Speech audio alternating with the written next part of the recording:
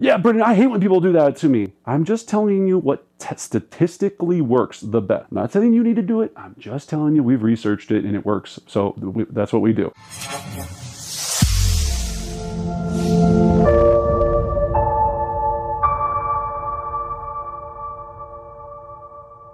Brendan, how the heck are you making that many text and email campaigns? Well, we added every so often new ones to it. It didn't happen overnight. Your first goal would be to at least start out with one a month, right? Maybe just start there. And if you want more information on this, feel free to join our programs. We'll talk to you about what to write, how to put this all together. So we're going to run through that process. If I talk to them on the phone, I'm almost going to do the exact same process, except it's going to be more custom. I'm not going to put them on a text campaign or email campaign that's going to engage them to want to talk to me. It's going to be what we call our nurture campaign. So we have a buyer nurture campaign, a seller nurture. It's all about the buying and selling process. All this is think about the circus. You've got the person on the tight wire or the high rope or whatever the heck that thing's called, right? And there's a net underneath them. You hope they make it across. But if I fall, meaning I forget to call back or do something, I'm going to get caught by this net. That's all we're trying to do. So we use Altos market reports. We make sure that everybody's set up on a property search through our website. Again, whether they're an investor, a seller, or a buyer, the process is very similar, and we can show you all that, like I said, on Brendan Bardick Real Estate Coaching. So if your database is a mess and you're going back through your database, so we just talked about new leads, what I like to call seasoned leads, people that are in my system,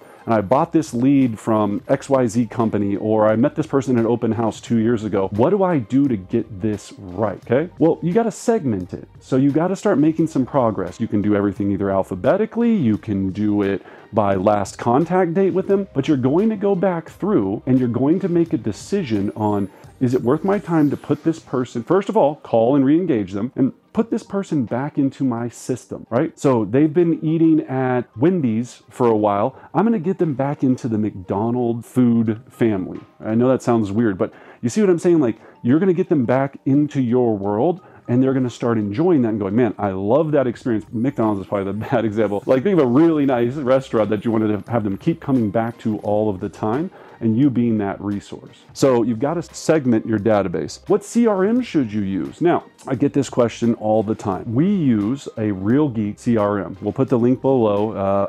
I find it to be fantastic. I've had it for, gosh, almost 15 years, I think, at this point. We use it for our entire team. I think we have almost 25 agents. We have 36,000 people in our database that we've collected over the years that are on nurture campaigns, email campaigns, all of these types of things. And you're going, well, that, no wonder. Well, it's like, no, I started out with the same number as everyone else, 0. Just have to start somewhere and make sure you're doing this correctly. Then inside that CRM, and now again, whether you use Boomtown or your company's CRM, right now I've done a lot of research on this. I would say that the two that I would even consider would be Real Geeks or Boomtown. Not trying to plug either one of them, I'm just saying, and I happen to use Real Geeks, and I know a lot of top agents across the country that use it, so that's why we do. You need to make sure when you're looking at the CRM, it has text campaign function, email campaign. I talk to agents all the time. They're using 6 different freaking companies to do one goal: build better relationships with your database. Try to get one that has it all. And I feel that for us, Real Geeks does that job. Now, pro tips. My program for nurturing is going to be different than yours. Remember your sheet? You just need to write down. Also, you're going to have handwritten note card in here. You could put them on my 8x8. If you don't know what an 8x8 is, join our program. It's 8 touches in 8 weeks to brand you into the mind of that new client that you're trying to get into a relationship with, build rapport with. So there's all these processes that you have, but you just need to get yours down. Then try to automate and leverage as much of the process as you can while still making it personal. Whew. You think that's easy? It is not. It is not easy to make somebody feel special. Like, this is what Starbucks has mastered, right? They've mastered that they make you feel special, but you're just one of a million people that are coming to that Starbucks that month, right? But you feel great when you're there.